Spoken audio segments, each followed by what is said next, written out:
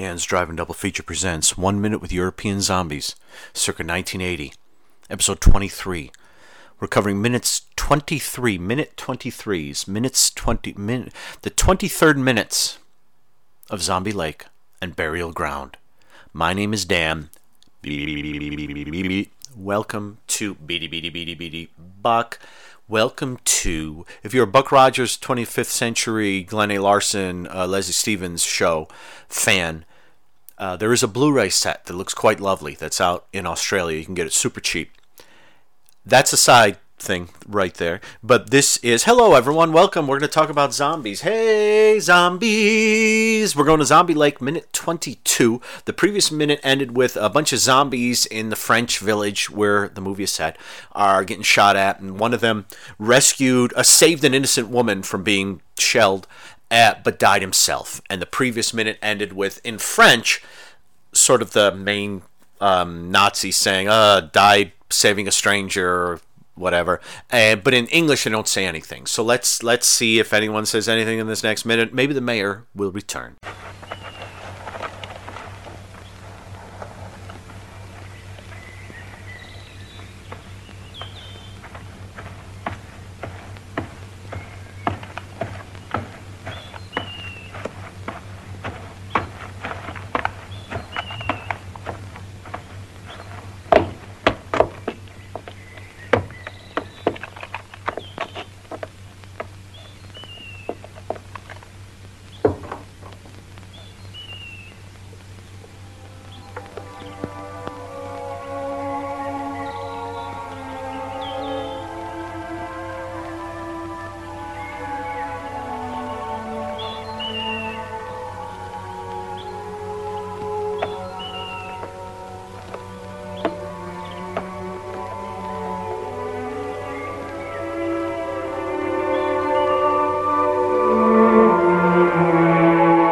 I will be the first to admit that I am getting a lot of things wrong in this flashback, and the flashback has only been going on for a little over 2 minutes. I thought that guy was dead. Didn't I say he was dead in the last one? He ain't dead. Risked his life for a stranger.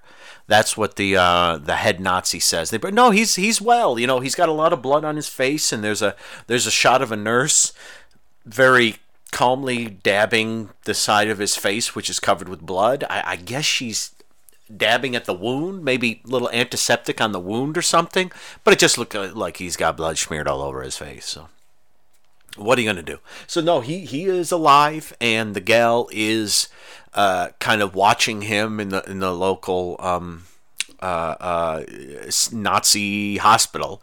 Nazi hospital. How has there been a movie called Nazi Hospital? Not that I can think of. No. You'd think there would be. Welcome to the Nazi hospital. But and that's the minute, everybody. That's actually the minute. They haul the guy away. They take him to the Nazi hospital. The gal watches. He's getting his face touched up, and it looks like there's a connection there. And then a Nazi approaches her, and she runs away. And the Nazi has a real steely face on. I guess it's the head Nazi in this village. So yeah, I do wonder. I'm not French, but I do wonder sort of the thing when France sort of gave it up for the Nazis there. Whether maybe we'll find out as we go. But when like the mayor's telling his story 10 years earlier, whether there's just a lot of like, yeah, we let the Nazis in and they were terrible. They were really terrible. And what are they doing here? Just kind of hanging out, and again, like, I don't know enough World War II history to know if what we just saw was something that happened. So the Nazis take over this French village. A truck full of Nazis is driving through, and then all of a sudden, out of nowhere, like invisible allies start shooting at them, and things go crazy, and they're falling all over, and the attack lasts for about a minute. And now, it may have lasted longer, but I do wonder if that's sort of, if that happened, where it was like they just randomly flew in and bombed it, or did they just sort of say, okay, well, they sort of surrendered, and we'll do what we can, but You know, we've got other places that aren't surrendering that we have to protect. Welcome. The Arc decapitulation was that was a Onion Our Dumb Century. Was it like 1942? The big headline: France unveils the Arc decapitulation. Nazis, Germans, welcome. Take us over. I forget what that is. But so this minute, is basically a gal who was saved by this Nazi is looking to see if he's okay, and he seems to be okay, and then she runs away. I don't really have much else to say about this minute. I wish I did. I wish I could give a history lesson. The thing is, though, I can give you a history lesson on zombie movies, but World War II, I will be honest. When I was in middle school and early high school, the American Civil War was a topic that I was very interested in. If you know, the first 1 minute podcast I did, 1 Minute with Night of Horror, is based deeply in the Civil War. More or less. It sure is.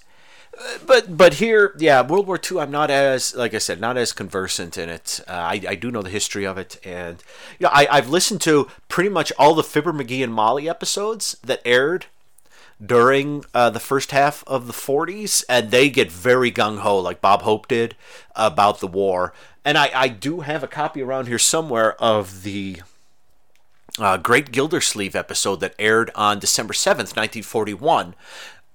It isn't a very good episode, but it keeps getting interrupted by reports about Pearl Harbor and what's going on, which is pretty fascinating. I do like that quite a bit. And when I was a kid, actually, one of the first sort of old-time radio thing I bought was a Radio Reruns cassette that was a half hour long. You remember those cheapy cassettes? They were like $4, and it was just a half hour, 15 minutes on a side.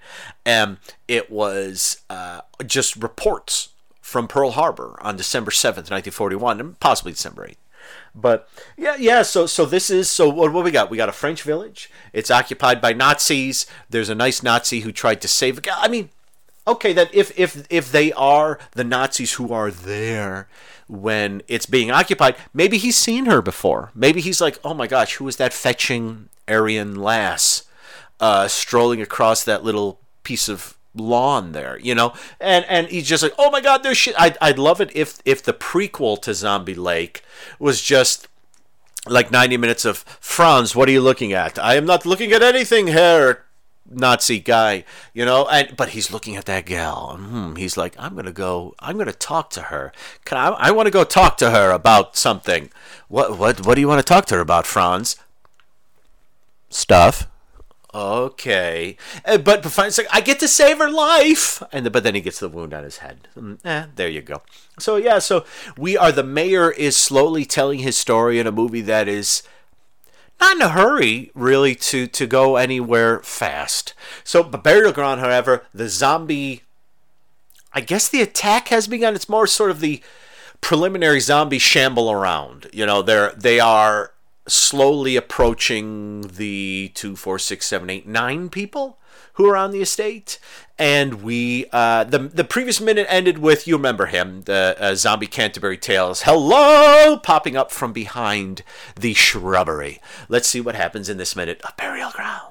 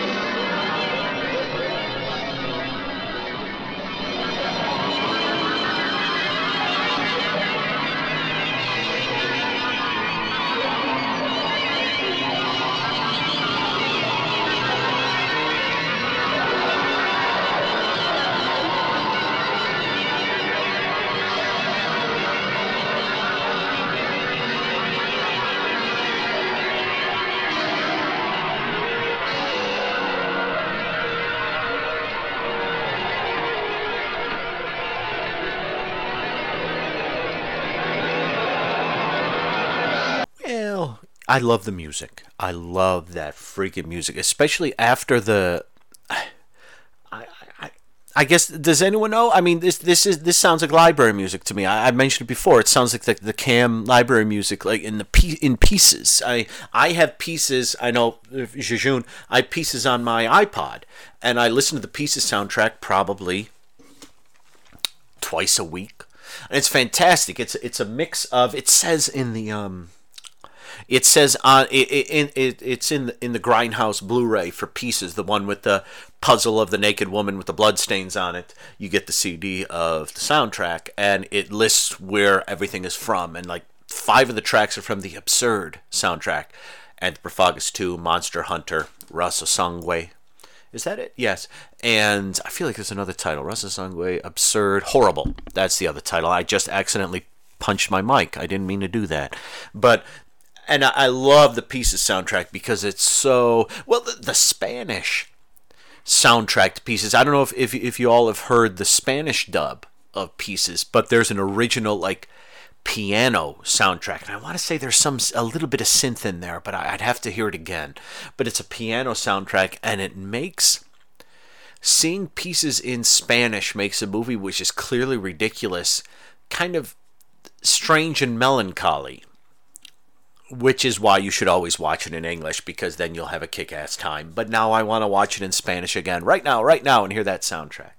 But I think like this kick arse synth kind of cool stuff. And just like a minute and a half ago, we had down, which could have been out of I don't know, 40s Universal horror film. Frankenstein Meets the Wolfman. Love it. Something like that. It could have been out of something like that. But now you get this stuff, and it's awesome. And basically, this is 1 minute. It begins with just a split-second moment of the hello guy popping up from behind the shrubs. But the rest of it is much more, apart from one guy, sort of eroded by time zombies than that guy. And what I'd like to do, I'm actually going to go through the minute real quick because I don't have anything to say about it. It's zombies slowly moving towards presumably the house, presumably where the living human beings are, but it's just zombies shambling along for a minute. I'm done. No, I'm just going to look at the zombies for a minute, and I hope this is interesting. I don't know. We'll give it a try. Here we go. Now, those of you listening who heard 1 minute with Night of Horror, and I will say something. I had a computer crash issue, and I kind of lost most of the Minute to Dismembers. So, if you haven't heard the Minister Dismembers, I am the Minister Dismembers. That sounds like someone who would narrate a mid-80s heavy metal concept album. I am the Minister of Dismembers.